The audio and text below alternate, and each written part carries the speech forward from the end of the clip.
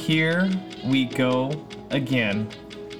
Welcome back to another episode of Cut the Shit, Get Fit.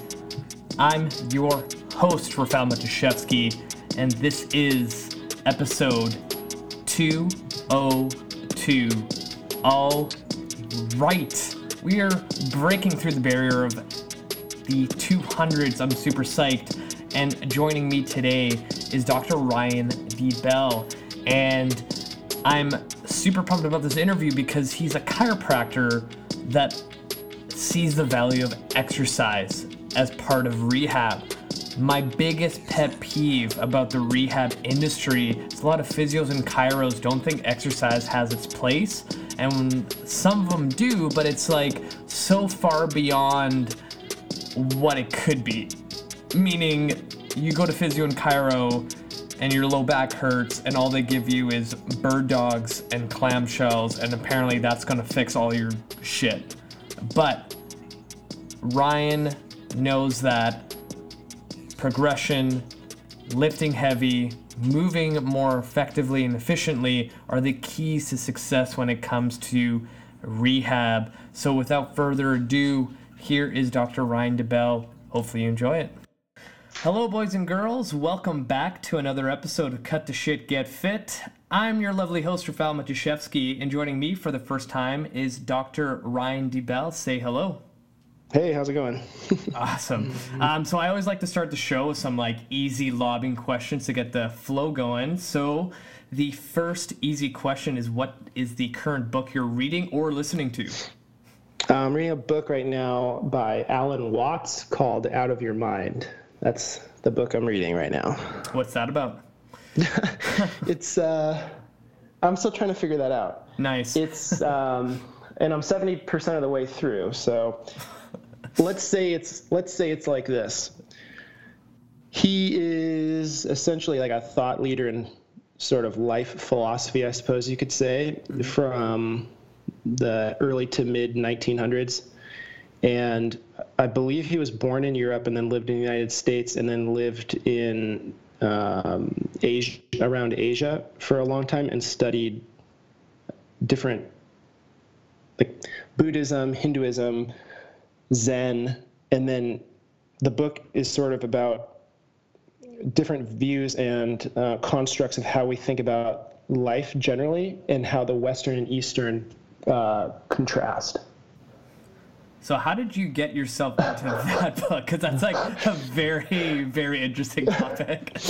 Well, so I was doing my goal setting for 2019, and I was setting goals for different areas of my life. And one area was spiritual, and my goal in that was to find 3 thought leaders from different eras and read 3 books from each person over the course of the year.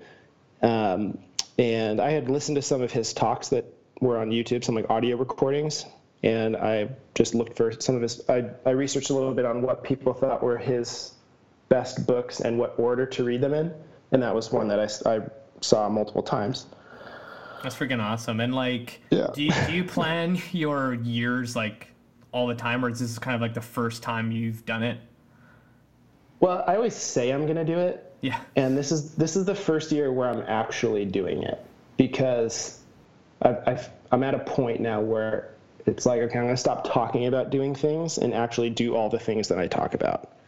Yeah. Because it's funny that you brought that up, because I also do solo episodes of my podcast, and literally a couple days ago I was talking to my audience about how they should be planning their entire year and then reverse engineer every single goal from quarterly basis, monthly, weekly to the daily. And if you just follow that checklist every single day, eventually you're going to get to that goal. And I remember learning this when I first started training from a mentor of mine. And I was like, that's the reason why I get shit done, is because I have a list of stuff just to do every single day. And it's easy when you get into the rhythm of it. Yeah. I have so I did it a similar way. I think there were 5 or 6 areas of life, and I set basically a year-end goal, and then what I thought it would take to get there, and then the daily habits that need to be done in order to achieve that. So for me, it was when I calculated all the books I wanted to read, I have to read approximately 45 minutes per day. So I have a spreadsheet where I track those, and then so every day I track did I read 45 minutes, yes or no? Like that's one of the 8 daily things that I have to do. So yeah, when you actually do it that way, like otherwise what happens is you get towards the end of the year and you're like, oh, I was supposed to read 25 books this year. I've only read 2. Now I got to start reading a lot. And then it's like you have so much to do suddenly. Yeah. But if you just did a little bit each day, a lot of that stuff would take care of itself. And the same, it's true for every area of your life: working out, eating healthy, moving, learning, etc. It's all daily. Like the only way you can access big changes is through small daily routines. Definitely, 100%. Second easy question: what is the current Netflix series you're watching, or you do not watch any TV if you're one of those people? I recently watched Mr. Robot. Okay. It's not on Netflix though. Well, it's TV series, whatever. yeah. So it's only 2 seasons, but we watched that, and then after that, it was like, okay, I can't watch TV series anymore because I'd rather watch a movie, because a TV series, it's so long. And if I'm in the middle of it, I have this urge to complete it, and it ends up taking more of my time away from the things that I know are probably more productive for me. So if I feel like I want to tune out or zone out, then I'll watch a movie or a documentary or something. But I try not to get into series, actually. Fair enough. But I've watched a lot of series. Which one was your favorite? I think watching Lost was my favorite series until the ending, and then I felt like that kind of ruined it. But that show, the first couple of seasons of that show, I thought so thought-provoking. Lost is the show that got me into binge watching in the very first place, and then when I got to the end, I was like, what the fuck? Yeah, man. Smoke monster and all. Yeah. Jeez. So the last easy question is, what do you got planned for the weekend? I'm teaching a seminar on Saturday, and then Sunday I'm doing a Move It Fix community gathering here. I'm in Sydney right now, and so yesterday I was planning out this walk around the coast, and there's all these little exercise stations, and so I'm going to do a free gathering of people who follow Move It Fix, and we're going to hopefully, ideally do a coastal walk and then stop at each station and talk about some different aspect of fitness or moving or exercise. That sounds amazing. Jeez. Yeah, it's the first time I'm ever going to do that. Usually when I teach a seminar in a city, it's like I teach a seminar, and then I leave. And I really want to do more in-person interaction between myself and other people, and other people and other people, so that like the platform and the audience that has grown following the stuff that I've created can meet each other and flourish, and new connections can be made, new friendships, whatever. So I'm trying to do that more. I think it's important. Awesome. So before we get any further, because I know we can probably talk forever, let's get an intro of who you are, what you do, and how did you get into this industry? Yeah. So in the year I was born, and then I studied for a very long time. I went to business school at the University of Washington in Seattle. And then I studied information technology, or the management of information systems, to be more accurate. And then from there, I went to chiropractic school, which seems like a weird transition, mainly because I had a passion my whole life for fitness and health. So I started working out when I was probably 10 years old, actually on a total gym. Awesome. My parents had a total gym, and I would work out on it an hour a day since I was 10 or 11 years old. But I also I've always really enjoyed technology. So I studied technology and information systems stuff, but I realized the route that led into the corporate world wasn't something I wanted to pursue. So I was trying to decide what area of health or fitness did I want to go into. And just through some personal experiences, I decided on a degree in chiropractic. And so when I was going to get that, they offered a master's degree in exercise science, so I did that as well. And anyways, then I graduated. I started a clinic in the Seattle area, I practiced there for about 4.5 years, and then I sold the clinic recently, about 8 months ago. And during that time when I was in the clinic, I was teaching seminars to trainers, PTs, chiros, pretty much anyone who wanted to learn about movement just from a unique perspective, because everybody has their own perspective on things. And that grew much more than anticipated. I recorded the workshop, made it into an online course, and then I started making some programs for self-help. It's like when I was in my clinic, one of the things probably the two most common things I treated were shoulder pain and low back pain. And I found that so much of what it took to get people better was pretty much the same. Of course, there are differences. So I made a template, like a shoulder template and a low back template, and made those into programs that I started selling on my site. And then the workshops and those started to grow. And I realized that I really like building things, and I really like using technology to solve problems. So I essentially combined the technology aspect of what I learned with the health and fitness, and so now I'm pursuing that. So I've been solely focused on that, and now I'm also in the process of manufacturing a soft tissue treatment tool. So that's a whole new frontier for me, is figuring out how to manufacture a product. So yeah, that's kind of what's going on now. So that's how I got here, the nutshell version.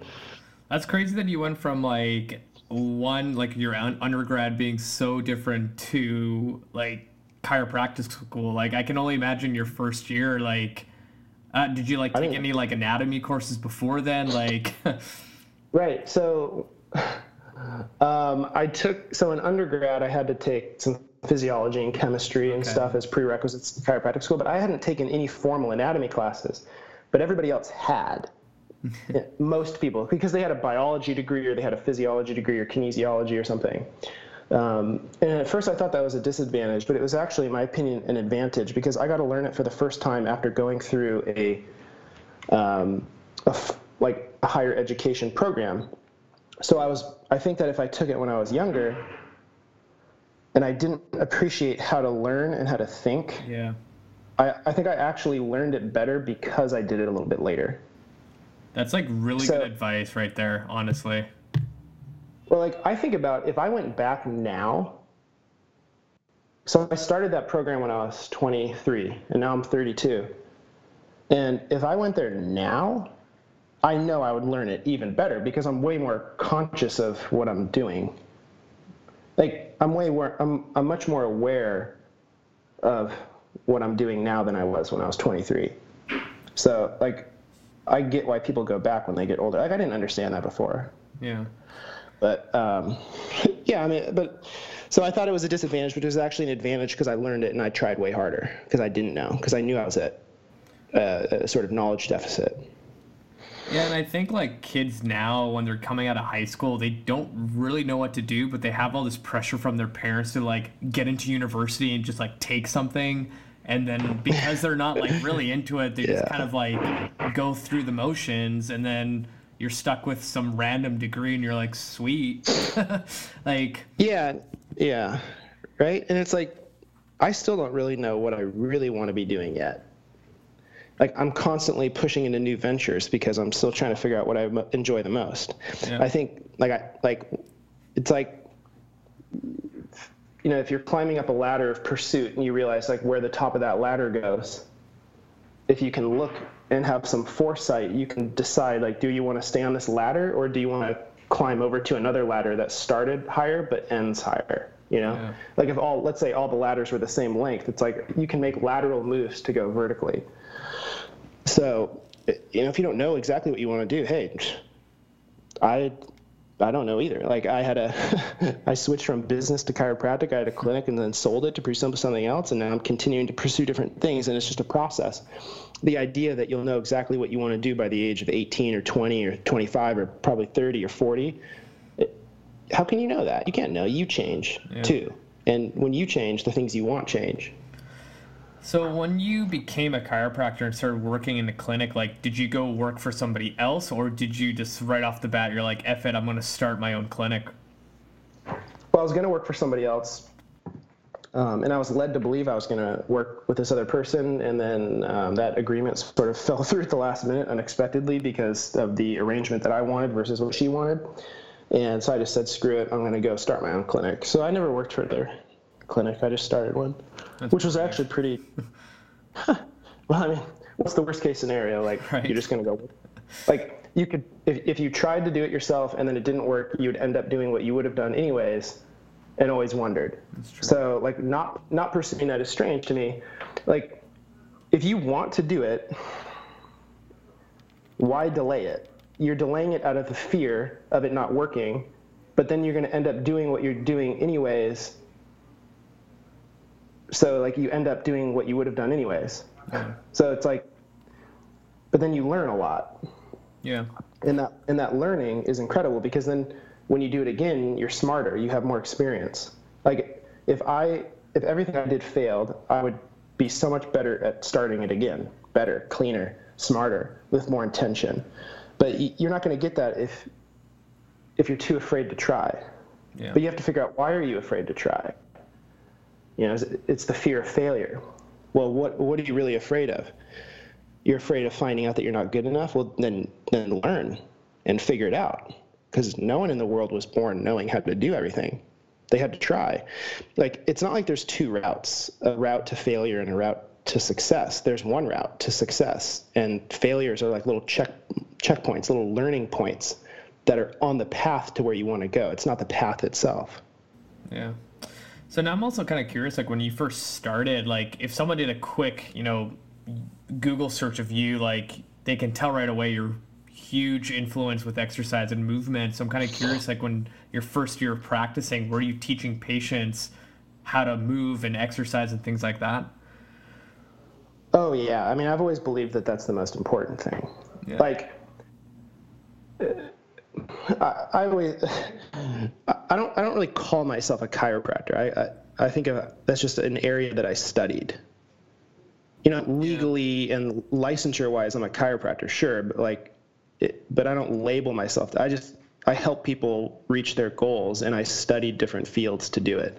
So I don't identify like I'm a chiropractor, therefore I have to manipulate the joints, and that's the only thing I can do, because anything, like, I don't care. Like, I'm going to do whatever I can legally do to help someone reach their goals. Like, maybe that's adjusting their back, but maybe it's adjusting their programming they're doing at the gym. Maybe it's showing them how to not irritate the area of their body. Maybe it's helping them.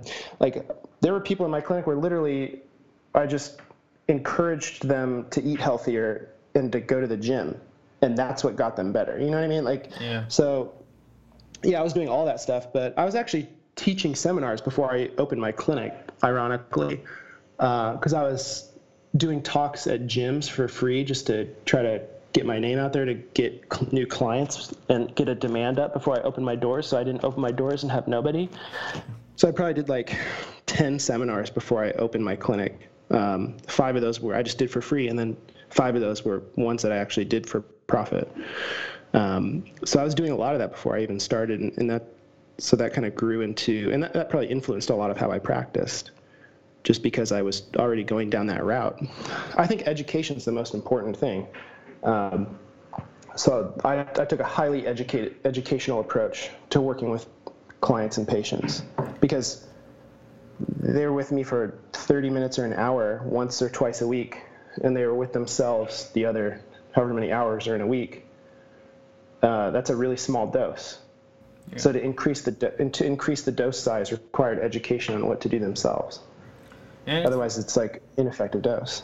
Yeah, and it's like really important for, like, because I work in a clinic as well alongside a chiropractor, and I take care of the exercise portion, and patients love education. Like, when you tell them why they're doing a certain exercise, they just have so much more buy-in and a higher chance that they'll actually do it on their own. And it's just a better service, because, like, the chiro down the street, it's like 7 minutes with 3 patients at the same time, snap, crackle, pop, and you're out of there, and you're just like, oh, okay, I guess that's it. Yeah, I think that with the internet, people are really smart. People want to learn. They want to know why. The internet has created such an access to knowledge that if you're not providing it, they're going to find it, because people are inherently curious. So if you can explain, like, hey, we're doing this because it works this way. Oh, got it. Like, why would we not explain it? Like, the more clarity you give someone, they understand why they're doing it. But if there's not a reason why, then it's just some exercise I was given because I'm supposed to. But if they understand, like, oh, it's going to help me because of this, this, and this, yeah, it's going to be way more effective. So education has to be first, in my opinion. There's no magic exercise. There's no magic chiropractic manipulation. There's no magic trigger point that's just going to fix everybody's problems. Like, I don't think that exists. I think that's something that we would love, and I think that's a reflection of people not being patient, and maybe the providers not being patient, because if someone doesn't get better quickly, they take it as a personal thing, when in reality it might just be a biological or physiologic thing. A lot of times, like people's back problems, it might physically not be possible for them to get better for months. And if you think that you can get someone better in a couple weeks, when in reality the time frame for them is a couple of months, you start to feel like, oh, like maybe there's some personal value issue there. But that's not true. Like, you can't control physiology. You can affect things. So education of time frames and expectations are also very important. Not just the exercise, but hey, this might take 12 weeks. And there's nothing that you can do to replace that time in certain cases. Yeah, some things get better fast. But if you're thinking on a 3-week time frame, but the reality is it's a 3-month time frame, you're going to think what you're doing isn't working. It is working. You just haven't waited long enough. And like, that education is really important, in my opinion, too. Yeah. Otherwise, people get frustrated. The clinician or the trainer or whoever gets frustrated, and the client or patient gets frustrated. Expectations are key. Yeah, and I think, like, nowadays, like, just getting out of pain takes just a little bit longer, because, like, 10 years ago, you're dealing with everyone sitting all the time at work, but now, since the introduction of the smartphone, it's been, 11 years since the iPhone came out, and now everyone's on their phone and laptop sitting all day looking down, and you see people with, like, such shitty shoulders and necks nowadays, and, like, yeah, it's just going to take longer, because, like, you're trying to undo decades of poor posture and just poor movement mechanics. Yeah, I mean, depending on, like, the tissue that's being stressed. Yeah. If you're stressing it hours and hours every day, like, yeah, it's gonna take longer, because let's say you're sitting in a poor posture, you're not moving around, like, you're going to have less circulation. If you have less circulation, you have less ability to deliver nutrients to the tissues that need it to recover, and you don't have as good clearing of waste products. So, moving around a lot is important. A lot of times people think they'll sit and they're like, oh, my traps are so tight, and they'll be like, so they have to stretch their traps. And it's like, maybe your traps aren't tight. Maybe you just need to move around, and you have a lack of circulation because you've been sitting in this position, and they've been under stretch, and that has cut off the blood flow. And so you experience that as tightness, like, so moving around a lot is important, because of, movement is life. Movement is how you pump fluid around your body. That's how you deliver things to your tissues. So if you're never moving, you're having suboptimal delivery of oxygen, of nutrients. So yeah, there's multiple factors there. You're stressing it, but you're also decreasing that. So yeah, that's definitely going to be a worse scenario. And there's no arguing that people are definitely putting their necks in different positions, looking at their phone all day long. And I don't know, I saw this picture once of a line of people on their smartphones, like, waiting for a train. Yeah. But then another photo from 100 years ago where people were doing the same thing but reading a newspaper. Yeah, I saw that too. Yeah, and that made me think, like, okay, but maybe that's just at the train, and the rest of the day they're not doing that. I don't know. Yeah. But yeah, there's no, I don't know, like, the statistics, but yeah, it's something we can't really prove just yet. You know what I mean? Yeah, but just because we can't prove it doesn't mean it doesn't exist, right? But if you go, like, say, to the mall, and you look at the standard millennial, that's probably the age between, what is it, 24 and 31, I guess.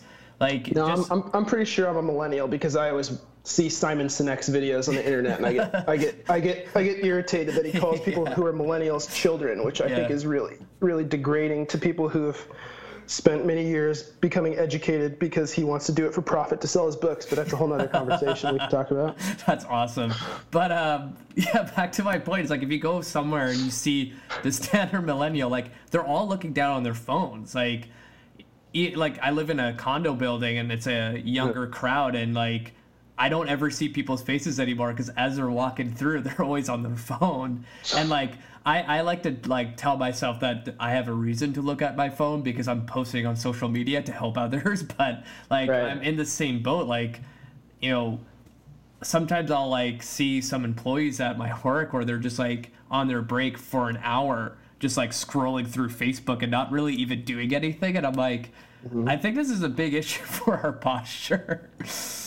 I think it's a big issue for a lot of things. Yeah. I would say posture, but I would also say if you're looking at your phone all day long, you're not actually living in the real world. Like your consciousness is focused on living in this little screen.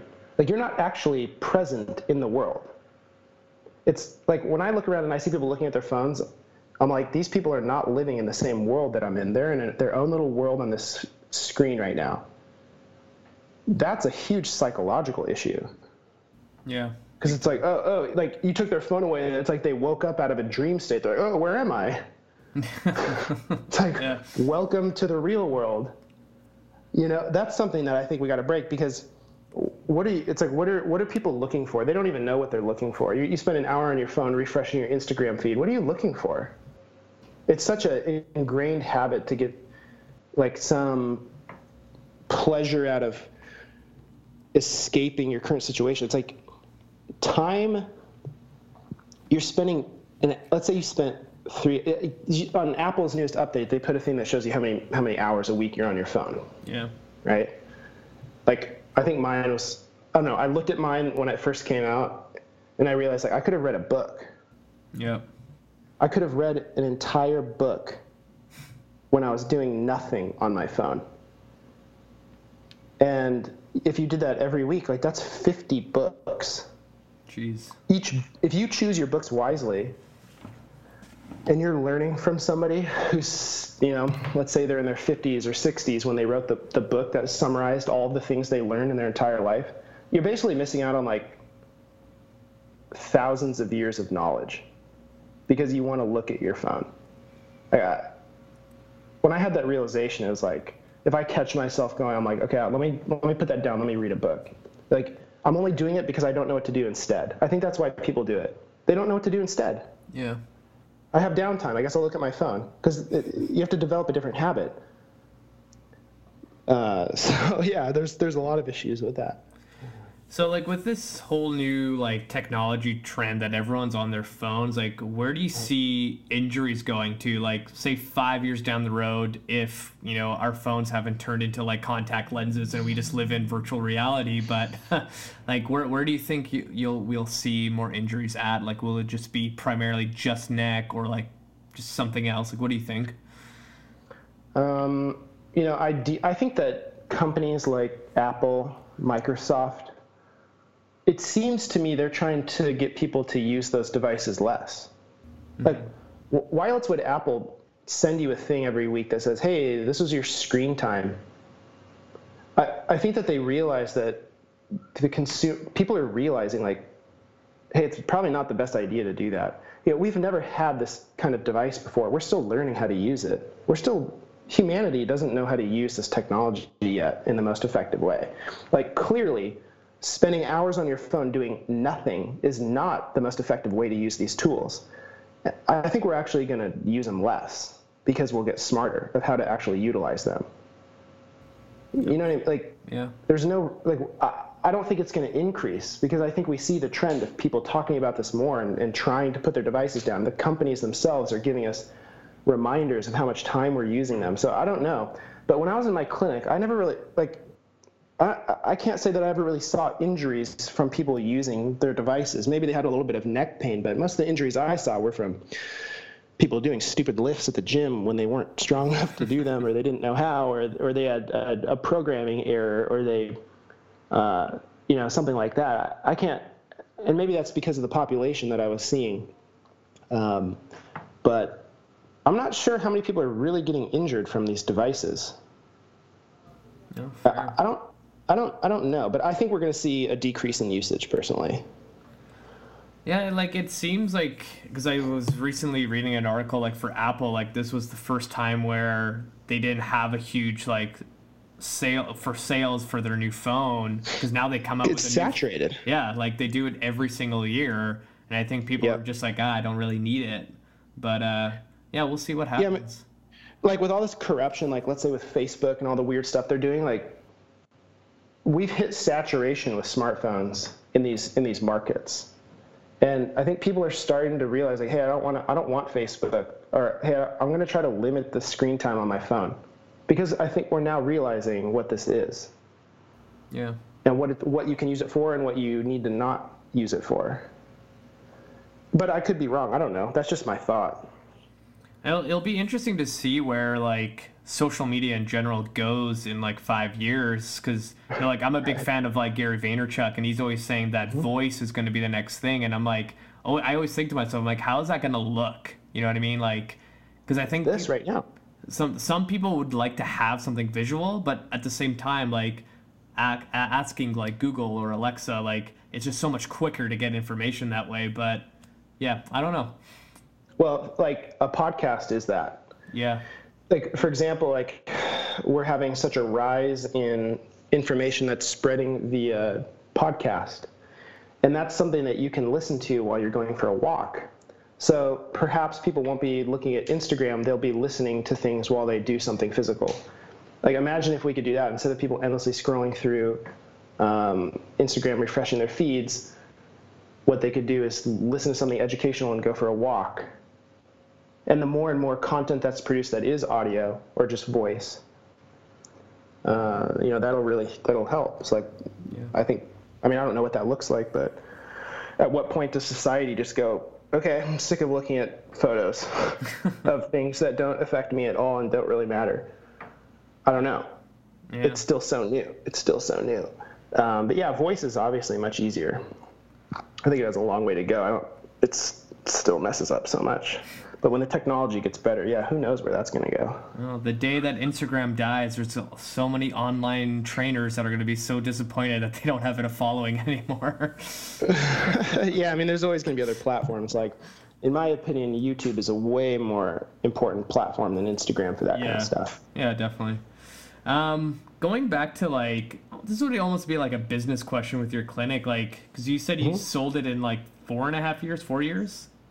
Yeah. I sold it after running it for 4 years. So, like, in your opinion, like, what made it successful other than educating with seminars and educating your patients? Like, because I think a lot of practitioners that come out of school, they're like, oh, I really want to open up a clinic, but they don't really have that, like, entrepreneurial kind of vibe in them, and they're just like, holy shit, like, I have to worry about payroll, I have to worry about this, and how do I market myself? I don't even know how to use Facebook. Like, what the fuck, right? So I'm kind of curious, like, what made your clinic successful? Like, is there a couple things that kind of went down the right path for you?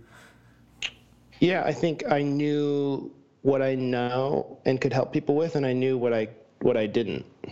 So, and I pursued the things that I knew I was good at. So I knew CrossFit. I knew functional fitness really well.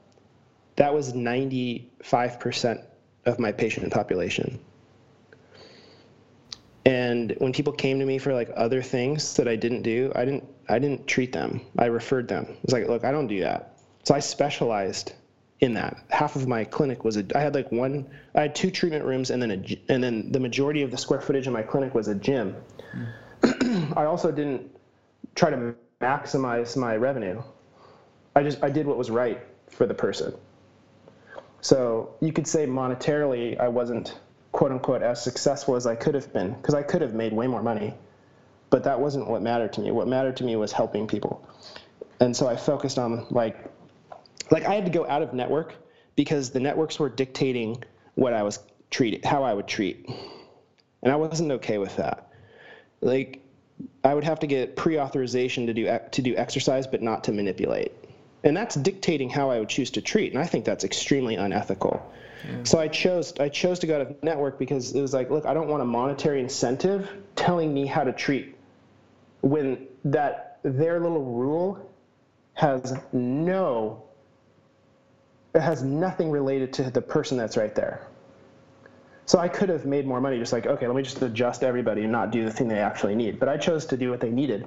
And so I had a lot of referrals from people telling their friends, like, hey, you have something, go here. They'll actually do what you need. Like, they're not just going to see you for 5 minutes. So it's a different way of thinking, in a like a very capitalistic way. We would think like, okay, the goal is to maximize profit. That's not my only goal. There's multiple variables. The goal is to maximize profit while delivering what people really need. And people forget that second part. It's like, okay, let me sell these neck braces to people who've been in car accidents because I can buy them for super cheap, and the insurance company will. Like, if that's what you're focused on, you're missing it. Like, if you're looking for tricks on how to make more money instead of doing what people want and what they need and what they value, you're missing it to do tricks. And I think too many people are trying to find the little tricks and the little loopholes instead of just doing the hard work and giving people the service that they want. So, I mean, maybe that's why. And that's just how I've always approached it. Yeah, and I think if you're more like service-based, where like the patient or client is like priority number one and not like, how can I make this sale even bigger? Like, in the long run, you're just going to win. Like, you're thinking micro, not macro. Yeah, exactly. Like, okay, maybe you make more that week, but are you going to be successful in 10 years? Yeah. Are you going to be successful in 30 years? I'm thinking of what's going to happen when I'm 60. I'm not thinking of what's happening this month. Yeah. And so I think that your reputation is important, and the way you get a good reputation is by doing the right thing, even if it isn't what you want to do necessarily.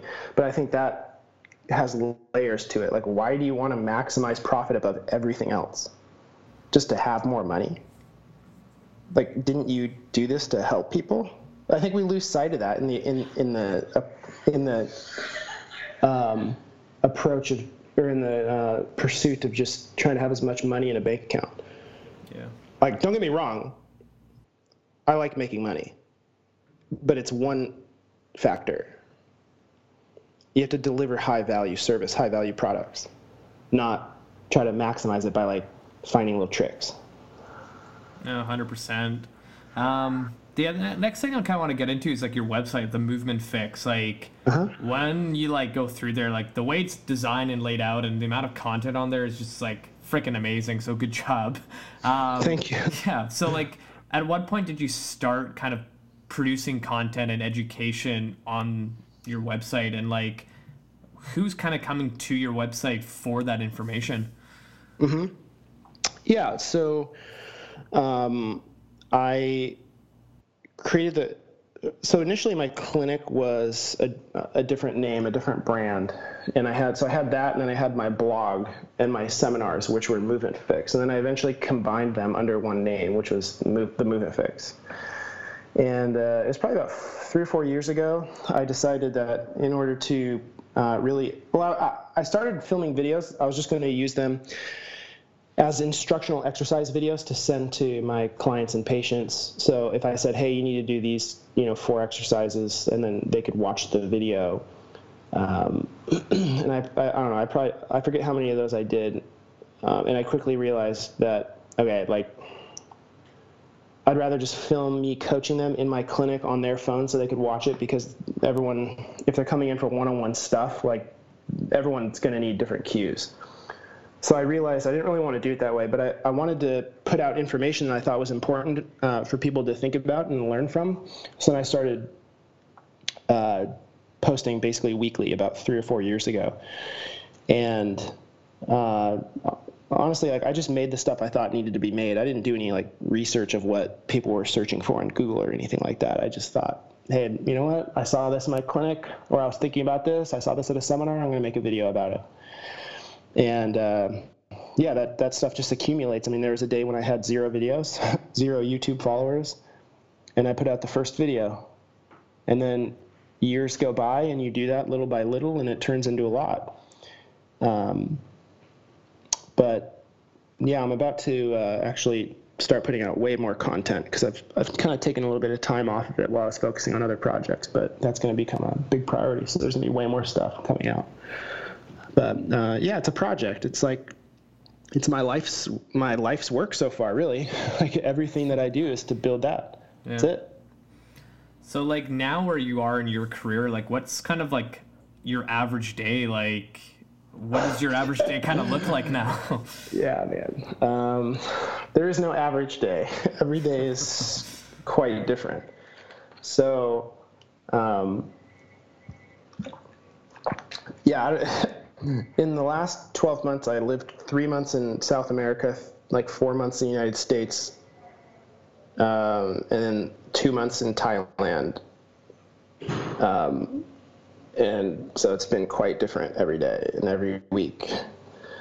But as I did the New Year's goals, I've been trying to create more structure, basically. So I'll wake up, and then I'll listen to 30 to 45 minutes of some sort of audio book, or not really an audio book, more like an audio course.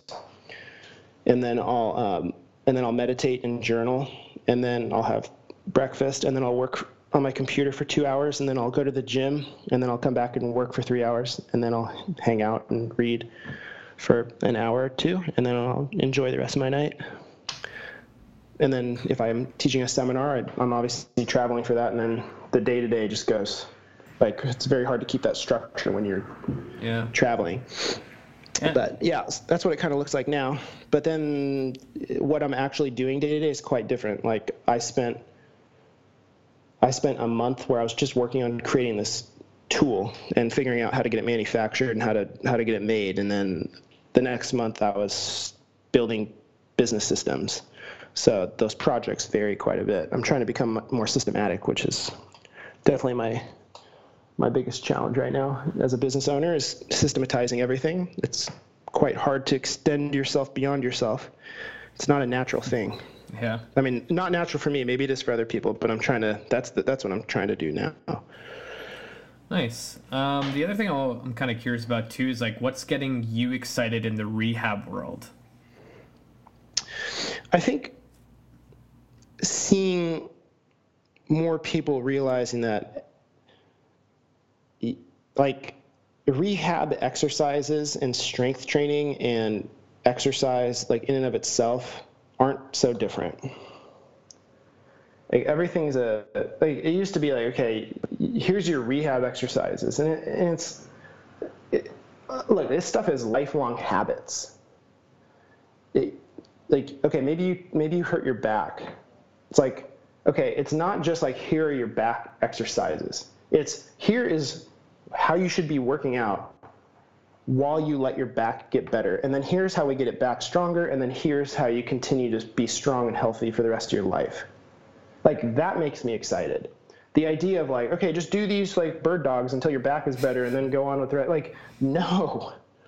Okay, we're in this generation right now, like I said earlier with the internet. We have unlimited access to information. We have the opportunity to be the healthiest generation in the world that's ever existed, because we have all the information how to do it.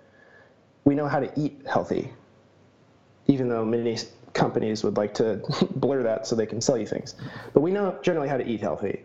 We know how to work out. We know how to move.